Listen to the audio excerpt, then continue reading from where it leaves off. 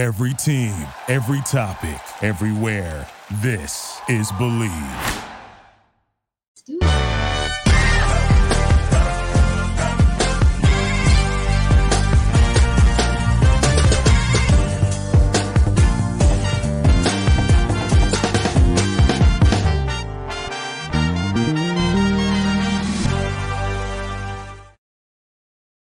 Going, everyone. Welcome back to Kasing the League on Believe Network. The new reform of what Kasing the League is, touching base on all of the professional sports, all the interesting things going on in the sports world. We kicked off the new format with John Ledyard, somebody who I love and appreciate so much. And now for our next guest, we have returning the one and only Greg Wyshynski, who I couldn't be more excited to chat with, especially for episode 2 of this new format, because we're going to have some fun with it. We got to catch everybody up on the hockey season, but first and foremost, Greg, how are you? How's been the start of your new year? Because it feels like we went from December 25th to March, even though that's 2 days away still.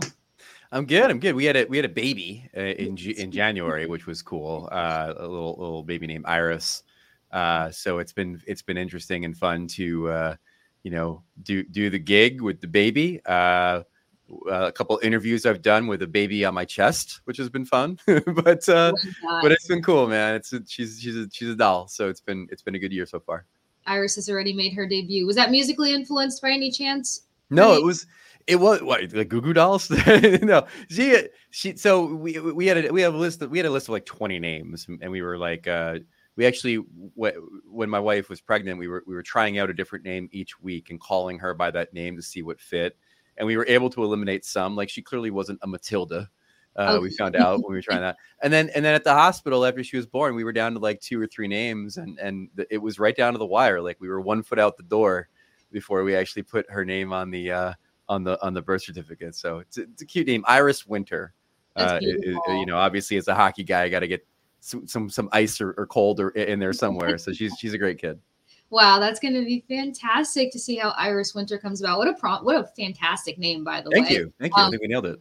Yeah, I think you guys did too. I love the concept of how much you can put thought into a baby's name and when you can change it. My best friend changed her child's name about 6 months after originally Camila, now Esther, came into this world. So you gotta get to know them first for a second to decide what their identity is going to be in this wonderful world. As you guys know, before we dive into what I'm so excited to dive into with Greg Wyshynski here, Kasing the League is brought to you by BetOnline. BetOnline continues to be your number one source for all of your basketball wagering needs, hockey needs, of course, football, draft, everything else coming up. But most importantly, those pro and college hoops throughout the year. We got March Madness coming up. With up-to-the-minute odds, stats, and trends, you can follow your favorite teams past the playoffs with in-game live betting contests and all the best player props. I love a good player prop. Head to BetOnline today to become a part of the team. And remember to use promo code BELIEVE, that's BLEAV, for your 50% welcome bonus on your first deposit. BetOnline, the game starts here. Now, as I mentioned before, Greg, we got to catch everybody up on what's been going on in the hockey world. I like to say that the NHL is 3 seasons in 1. You got the first half, which is what it is. We're getting things going. We're feeling things out. We're excited about absolutely nothing. Then comes the second half of the season where you've got everything that you didn't have on your bingo card or your Nostradamus, and you saw some things come to light that nobody else saw. And then you got the third part of the season, which is playoffs. So in order to get us prepared for this, I wanted to break it down in terms of SAG awards. Just watched the award season. Are you a big fan of the award seasons? Huge fan of the award season, to the point of following the Oscar Derby very early. I try to see all the movies. I fail usually most years, but I do follow the award season pretty closely. Oh, I'm excited. I knew you were the guy. I knew you were the tap on the shoulder. So as we get into our categories, our awards, I think we have to start with the leading man. This is the actor that's been on the most prominent screen or the most important movie of the year or the most important show of the year, but he made the biggest impact. And this could translate to the Hart Award category if you want it to. But who's your leading man of the NHL right now? It's got to be Nathan MacKinnon of the Colorado Avalanche. I think as you've watched the awards scuttlebutt through the months, he's been the one who's been leading for the Hart Trophy for most of the year for NHL MVP.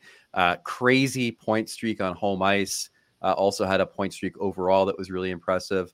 The thing about McKinnon is that he's sort of like that he's a bit like Paul Giamatti, actually, in the sense of this is somebody who everybody felt should have been rewarded in the past for his work. I don't think the fact that Giamatti didn't win for Sideways is still something that sticks in people's craws. And the fact that Nathan McKinnon, despite this incredible career and a Stanley Cup victory, doesn't have an MVP award to his credit is something that a lot of people are trying to, I think, rectify this season. So an incredible offensive season, extraordinarily important to his team. But when it comes to the ultimate MVP this year, I feel like he has a bit of that support in the it's his time kind of way from the voters.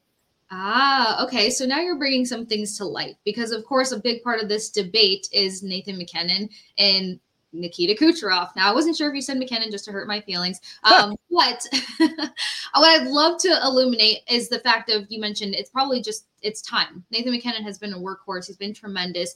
He's also overcome massive injuries and bounce back time and looking like he's missed no time at all. Where does this debate lie in terms of maybe why he should be the runner-up versus Nikita Kucherov? Broke 100 points the other night, is the guy for his team. If he hasn't accumulated the points that he has, Tampa probably wouldn't have some of the wins under their belt that they have accumulated in a very different season than most of us anticipated.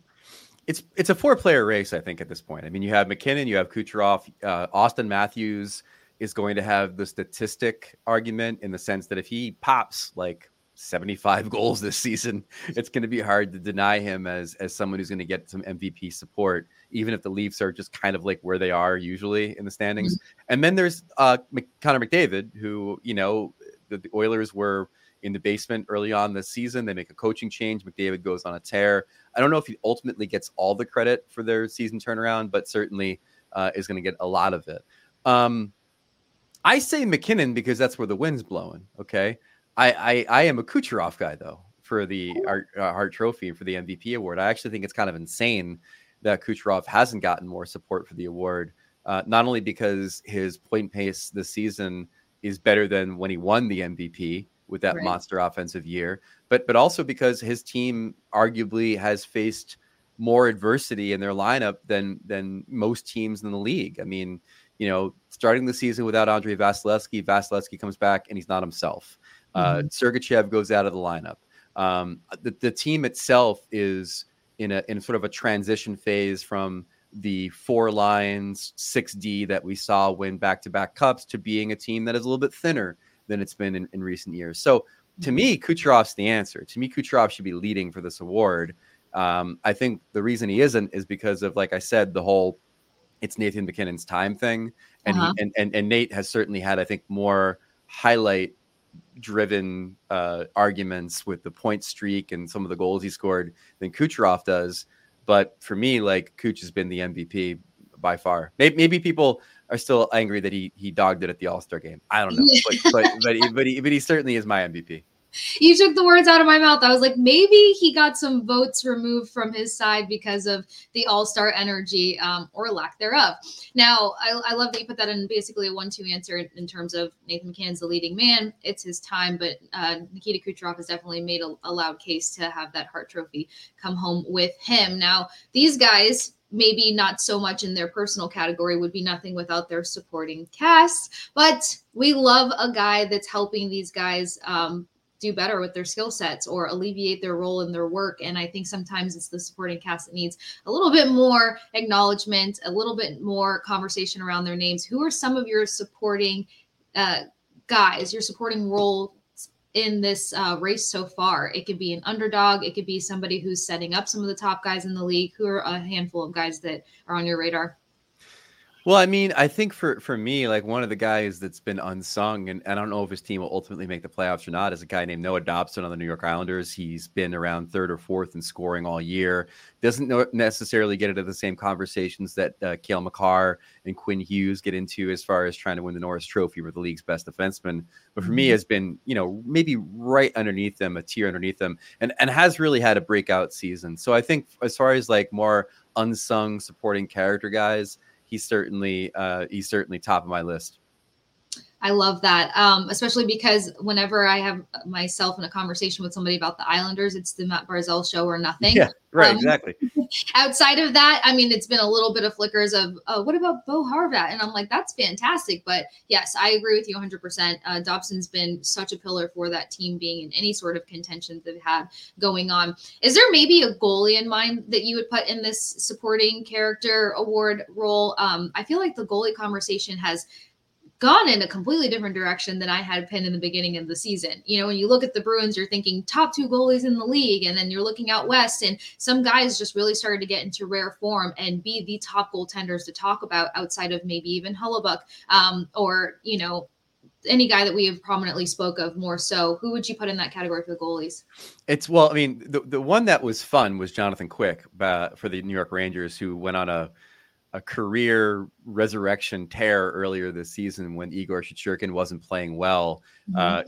Quick was awesome. I mean, he was vintage. He was playing the kind of hockey that I don't think a lot of us thought he could still play at his age.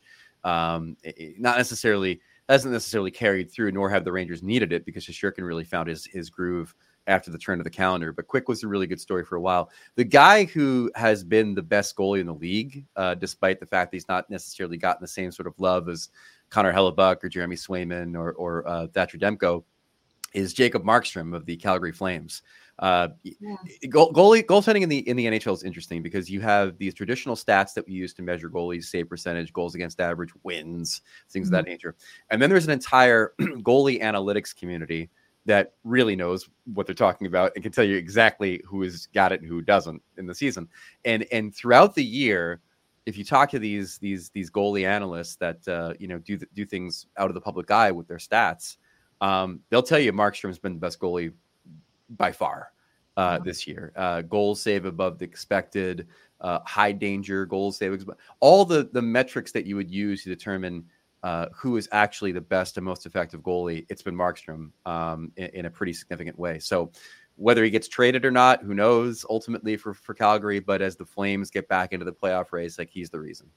I love that, especially because it's always a huge debate, at least for us down here in Tampa, the eye test versus the statistical test. I, for one, can get caught up in the numbers sometimes, but you really have to look at the consistency of what a certain goaltender or player is facing and at what level they're consistently facing that, and, you know, what they're coming up with progressively in those situations. Yeah. This one's a fun one. Best drama series. Which team has given us the best drama? It doesn't have to be negative per se. It can even be positive, but just the team that's like really always in the topic of all things. Who's your dramatic cast of the NHL at this moment? Wow, that's a good question. I mean, the Oilers are obviously high up on there insofar as like the dramatic swings that we've seen this year in the quality of the team. I mean, the Leafs are always up there insofar as them just being the Leafs and people wondering about what will happen if things don't go well. The Penguins are probably up there too, insofar as not as being maybe as good as people thought they would be, and what that means to the future. Do they trade some of their players or not? Those would be the ones that come to mind as far as the most drama. I'm sure there's probably some scandal-ridden stuff that I'm missing. I mean, there's been guys like cut for doing coke on camera and things like that have certainly besieged some teams as well. But those are some of the teams that come to mind insofar as the amount of attention they've gotten this year. Yeah, we're seeing some 70s era rearing up in some comedic ways, in my opinion. Although I thought that's the era that I would have thrived in the most. My parents. What about the Flyers? Not to get too far into their drama, but more so, you know, you lose out on a player that you thought was going to stick around. There was a lot of conversations that swirled around that. Some very unnecessary, some quote unquote people digging deeper into it, but more so big picture. They've got some top picks coming in. They weren't expected to make the run that they're making. I mean, they've been categorized as a complete rebuild team for the past couple of seasons, and this year was supposed to be like the prime of their rebuild. Where do you foresee their season going? Are they a clear playoff contender? And how they've been most surprising to you this season? They're like the Jason Voorhees of hockey teams at this point, and not just because Jason Voorhees wore a hockey mask. Like, every time you think they're dead, they come back and they win like 4 games in a row. It's inexplicable. I did a story on them recently for ESPN.com to try to figure out what the players' perception of what they're doing this season is, because again, like, this was a team that a lot of people picked to finish last in the Metro Division. They thought it was a time for them to rebuild, to look towards the draft lottery, to kind of figure out the next phase of the franchise. And then lo and behold, they're in a playoff spot for almost the entire season. So I asked them, like, what's that disconnect? Like, did you guys think you'd suck? And it turns out you don't. And they said when they walked into the locker room in the preseason, their perception of how good they could be was completely different than what was being said about the team. You know, they were going to have a healthy Sean Couturier for the first time in a long time. They were going to have a healthy Cam Atkinson. The chemistry in the locker room based off of last season was very strong. And so they walked in, Joel Farabee, one of the players in the team, said they walked in with an FU attitude, basically, because they looked at what people were saying about them. They looked at how good they thought they could be. And it turns out that chip on their shoulder has really fueled what has been maybe the most surprising season of any team this year, outside of maybe Vancouver and the success they've had.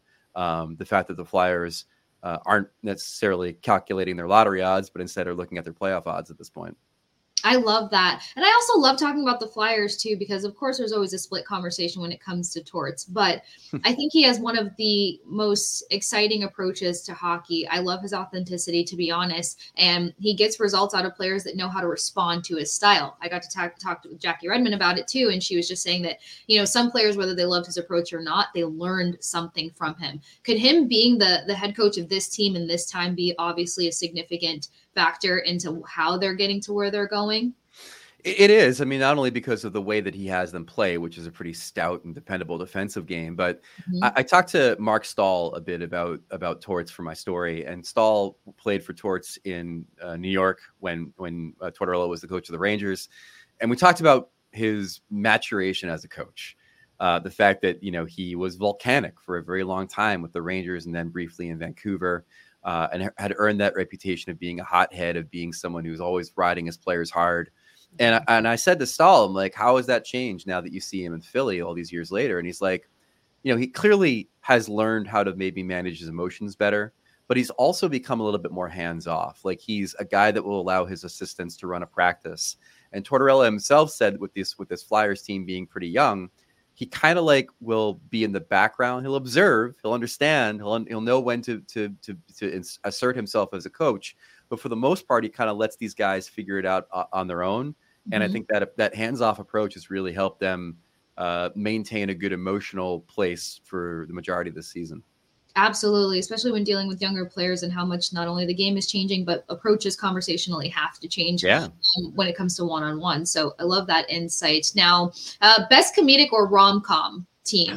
I'm leaning rom-com. Who's somebody who's just been the sweetheart of the league, or you just can't help but get caught up in their story? I feel like a couple teams come to mind. It could either be very obvious or maybe an underdog team that's made the biggest impact. It's Detroit. I mean, Detroit is without question like one of the better stories this season, insofar as before the season, we all were wondering which one of these teams in the Atlantic Division was going to jump up and become a playoff team. And it was either going to be Detroit or Ottawa or Buffalo. And Ottawa fell apart. Go back to your drama question. The fact that they fired their general manager and fired their coach, I think, is a lot of drama. Buffalo never got out of the starting gate. Again, another disappointing lost season for the Sabres. And Detroit ended up being that team. And so not only do you have the return to prominence for an Original Six team that has been kind of meandering for several years after Nick Lidstrom retired for them, they kind of went off and started a prolonged rebuild. But you also have this incredible story of Patrick Kane, having this surgery that few players have ever come back to be effective after in the NHL during the summer, biding his time, choosing a team that he thought could be a playoff team that would be a good landing spot for him, and then looking like Patrick Kane again, basically this year in a way that no other player that had that surgery has done. So they're a real good vibes team. I mean, we'll all get back around to hating Detroit. I mean, it's inevitable, right? But like for now, the fact that they've been able to get back into this thing and be a relevant franchise again, they're an important team. Like Detroit is definitely a team that pops a rating and has a massive international following. Yeah. The fact that they're back and being relevant, I think, is the feel good story of the year. Yeah, I absolutely love that. And Patrick Kane has been the ultimate surprise. We got a chance to chat about him a little bit the first time I had you on Kasing the League, and that's when we were figuring out where is he going. At least we both agreed that the Toronto Maple Leafs was the last place we wanted to see him. But yeah, and I don't think he's coming in with this having to prove anything approach. I think he's coming with this reawakening to his love for hockey and just playing the game. And I think that that's when you can see guys push through certain levels of injuries versus coming in and feeling this pressure of performing. And I think that Detroit as a whole, the staff, the front office did well at bringing Kane in and just allowing him to kind of reconnect with what he does so well, being Patrick Kane. Two of the largest movies this past year, surprisingly enough, Barbie, Oppenheimer. Have you seen both of them? I have. Of course you have. I feel like there's a little bit of a battle, and you're going to have to help me because I openly admit that I could be a hater sometimes. There's two top teams in the NHL that are consistently talked about. There's two teams that everyone kind of has on their radar for going to the Stanley Cup. Who's your Oppenheimer and who's your Barbie between maybe you love and hate this question. The teams that always are being talked about the most right now, the Rangers, the Canucks, the Oilers, the Hurricanes are jumping up in the conversation. Where are you leaning towards the top two teams to contend for a Stanley Cup? See, I thought you were going to ask me which team was the biggest bomb as far as like the Oppenheimer angle. But I would say the Barbie and Oppenheimer right now, you go back and forth. The East had a few teams that could have fit the bill as being that other part of the equation. I mean, I think Vancouver is probably the Oppenheimer at this point, where it's a collection of star players. They're all working together. Everybody's been healthy, and they turned out an amazing product. In Vancouver for the most part. They've hit a little bit of a bump lately, but overall, I think they've been the best team in the West. But in the East, whoever the Barbie is has changed. I mean, so there's a lot of high Barbies going on this year where it's like the Rangers one month and then the Bruins and then Florida. I would say for me, despite the Rangers' success, I still think Florida has been the most impressive team in the East. That they were able to sneakily get through some adversity early on this year when they were missing Ekblad and Montour to surgery, when Matthew Tkachuk wasn't scoring goals for some reason. They kind of just pushed through it. And, at the height of their powers, I think the Panthers are probably the best team in the East. They really found something special and were able to carry it over for the playoffs last year. And, to see them play for the Stanley Cup again would not be a surprise at this point. This is why you are my hero, Greg, because I thought I was going to look bad because I just can't get on the Rangers train. I've had a couple shows the past couple of weeks, and whenever they're like Rangers and tell us why they're going, and I'm like, they're not. I don't foresee it. I can't get on board with it. But and I can't particularly pinpoint it. They're playing great hockey right now, but that spotty moment for Shesterkin, I kind of leaned on that for a minute. Some of the injuries that they had to rotate through, I kind of leaned on that for a minute. But I couldn't agree with you more. I think the Florida Panthers are the strongest team in the East, also because they're doing something that other teams aren't really doing, aside from lately the New York Rangers with all the fighting. I feel like they outwork their opponent more than any other team. They're exhausting to play against. Yeah. Even if they're not loading up in the goal tally, to get through a second period with that team is completely fatiguing. So I just think that they have everything to get back in position. And then, of course, Bobrovsky's started to stand on his head between the pipes again, and I think that's tremendous. But, of course, here come the Hurricanes. They've gone through their health adversity. They had the stuff going on with their goaltender, Kochetkov, if I said his name correctly, just turned into this superior goaltender as of late. Can they make another run potentially to the second round this year? Yeah, I mean, that's what they do. The Hurricanes, they have that ability because of the way that Rod Brindamore coaches and the way that how good and deep their blue line is to make any goalie look like as good as Kochetkov has looked for them. Mm-hmm. And I think that's why there's never been really panic for them to go out and get a Saros or a Markstrom or someone like that, because they know inherently they could plug in somebody into that system and they're going to play pretty well. My problem with them is the same problem I had with them last year, which is that they still are a team for me that is missing that one guy that can create a goal in a tight 2-1 playoff series. Mm-hmm. One of the guys that I thought would have been perfect for them last summer ended up on the doubles, Tyler Toffoli. He would have been perfect if by some miracle Jake Gensel becomes available from the Penguins. I mean, like he'd be an incredible ad for that team in Carolina. Like they need to find that one person that they can depend on to generate a goal. and score a goal and snipe a goal in a critical game. Because if you think back about that series against the Panthers, for example, how close that was, what the margins were throughout that short series, that's a 1-goal series, and so they've lacked it. They've tried to find it with guys like Max Pacioretty, who didn't work out. If they had that guy, I'd feel a bit more confident about their chances to make it through. But they're definitely a team that has become pretty adept at least winning a playoff round. Yeah, absolutely. That's a fantastic way to put that. I think I put a lot of leverage on Bunnington, maybe being able to be that guy. We saw some good gritty moments out of him when he was with the Leafs, but I think that is going to be crucial, especially because that's where they fell short when getting outworked last year versus the Florida Panthers. Now, before we close out our SAG awards, they don't really talk about the nominee in every category that doesn't get the award. But who's the team that came in with high expectations and really fell short of the standard or the margin that we all had them in? The nominee, the most conversated about, but isn't going to be award worthy this season. Well, the Penguins are one team, but I do think that they had some skeptics who were not sure if this veteran collection of players with a middling supporting cast was going to add up to being a playoff team. So the answer is the Devils, probably. I think New Jersey, based on what they did in the playoffs last year, there were people that were assuming they might play for the Stanley Cup this year. It's been a combination of some bad injury luck. Dougie Hamilton missing the majority of the season for them with a torn pec. Jack Hughes going out for a month and still not 100%.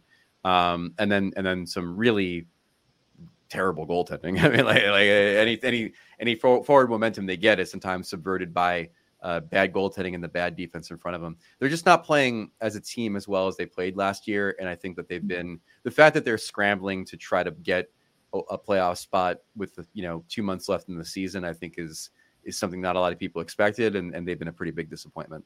Yeah, I can totally agree with that. And because you mentioned the Devils and kind of their scramble with their playoff spots, put my mind at ease. Are the Tampa Bay Lightning going to be a wild card team that ends up in the playoffs, or should Tampa Bay just kind of start nullifying their feelings towards playoffs right now and start looking forward to next season? They proved me wrong. I thought they'd miss, and the fact that they're in a wild card and still picking up points on a regular basis tells me that they'll probably make it. I mean, the concern for the Lightning is that you do have some teams in the Penguins and the Devils that have the ability to put together 3 amazing weeks and get right back into this thing. The good news for the Lightning is that both of those teams have a path to the playoffs that don't involve the wild card if you don't believe in the Flyers, for example.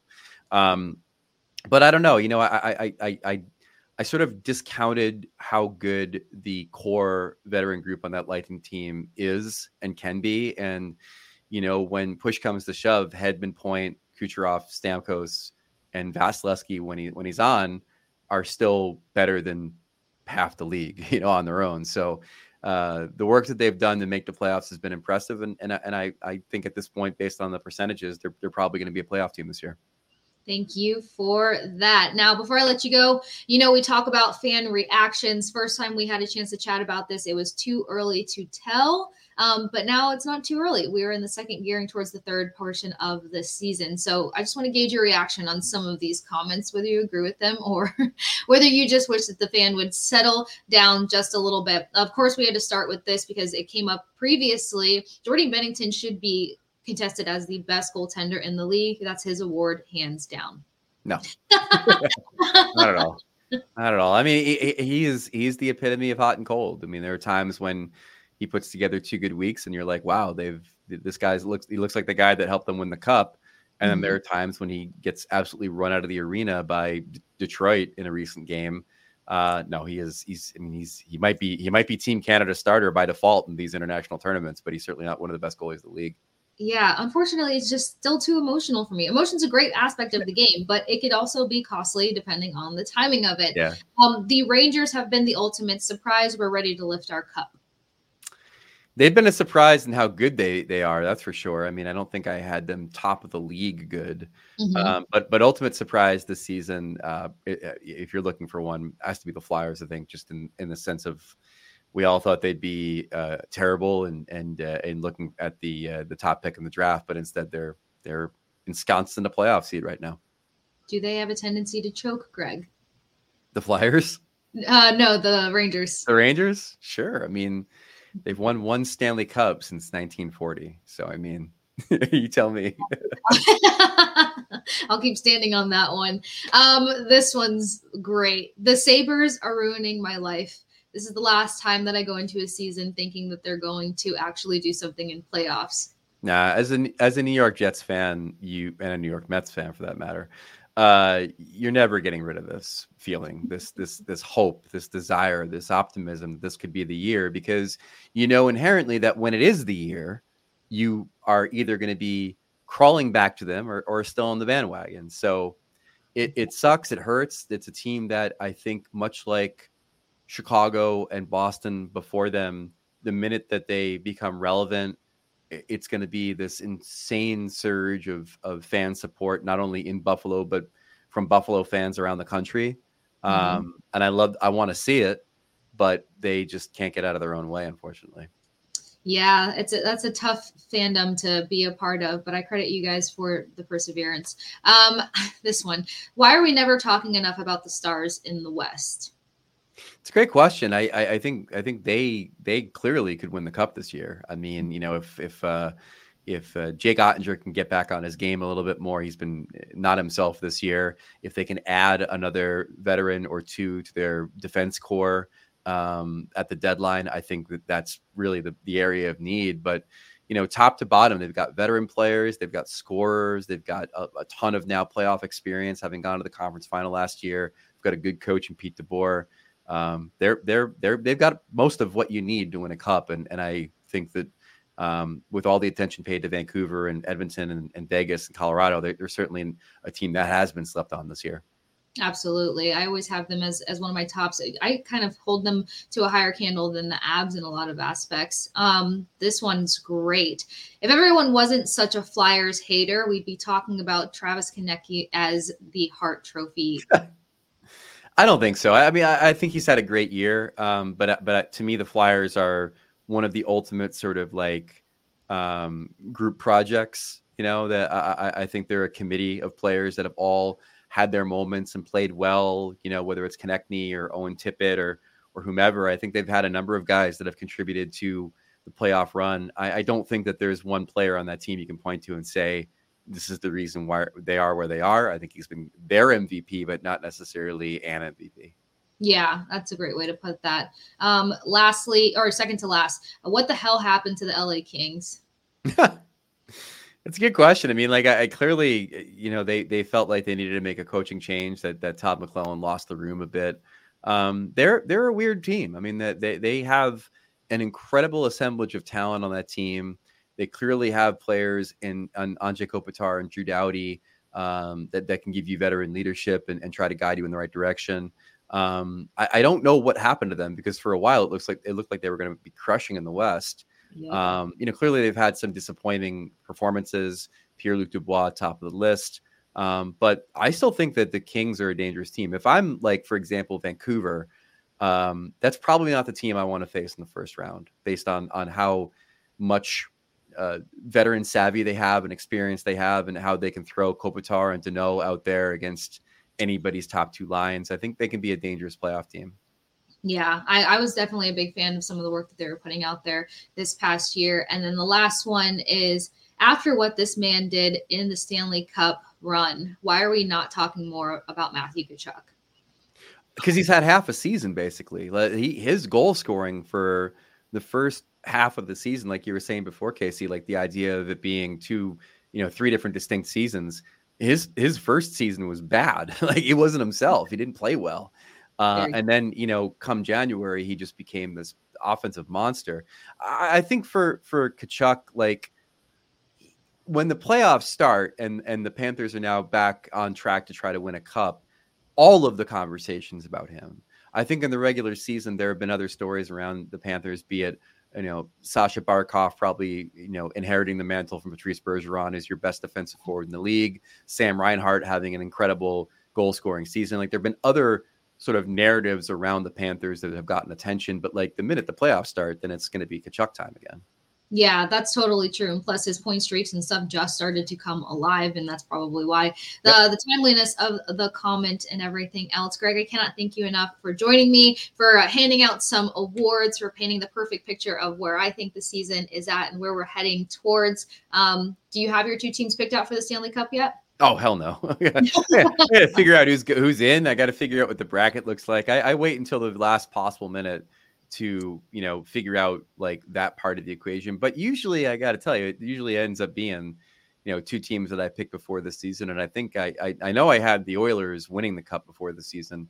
I don't really recall who I had coming out of the East. Might've been the Leafs, to be honest with you. And if those 2 teams are both in the playoffs, and it looks like they will be, I probably will defer to my preseason picks. Cause again, if they hit, I'm a super genius. And if they don't, then they don't. You're one of the few Nostradamuses that I was referring to, of course. I hope you enjoy plenty of time with your beautiful baby girl, Iris, and that you survive the second going into the third half of the season, because I know this is the most crazy part of the year. No sleep, barely eating, all the great things. And if you guys want to check out any future bets and what you would pick for your 2 Stanley Cup teams, check out Bet Online once again, because Kasing the League as well as Believe Network is brought to you by Bet Online. And until next time, guys, I'm Casey Hudson. This is Greg Wyshynski, and we'll catch you back on Kasing the League.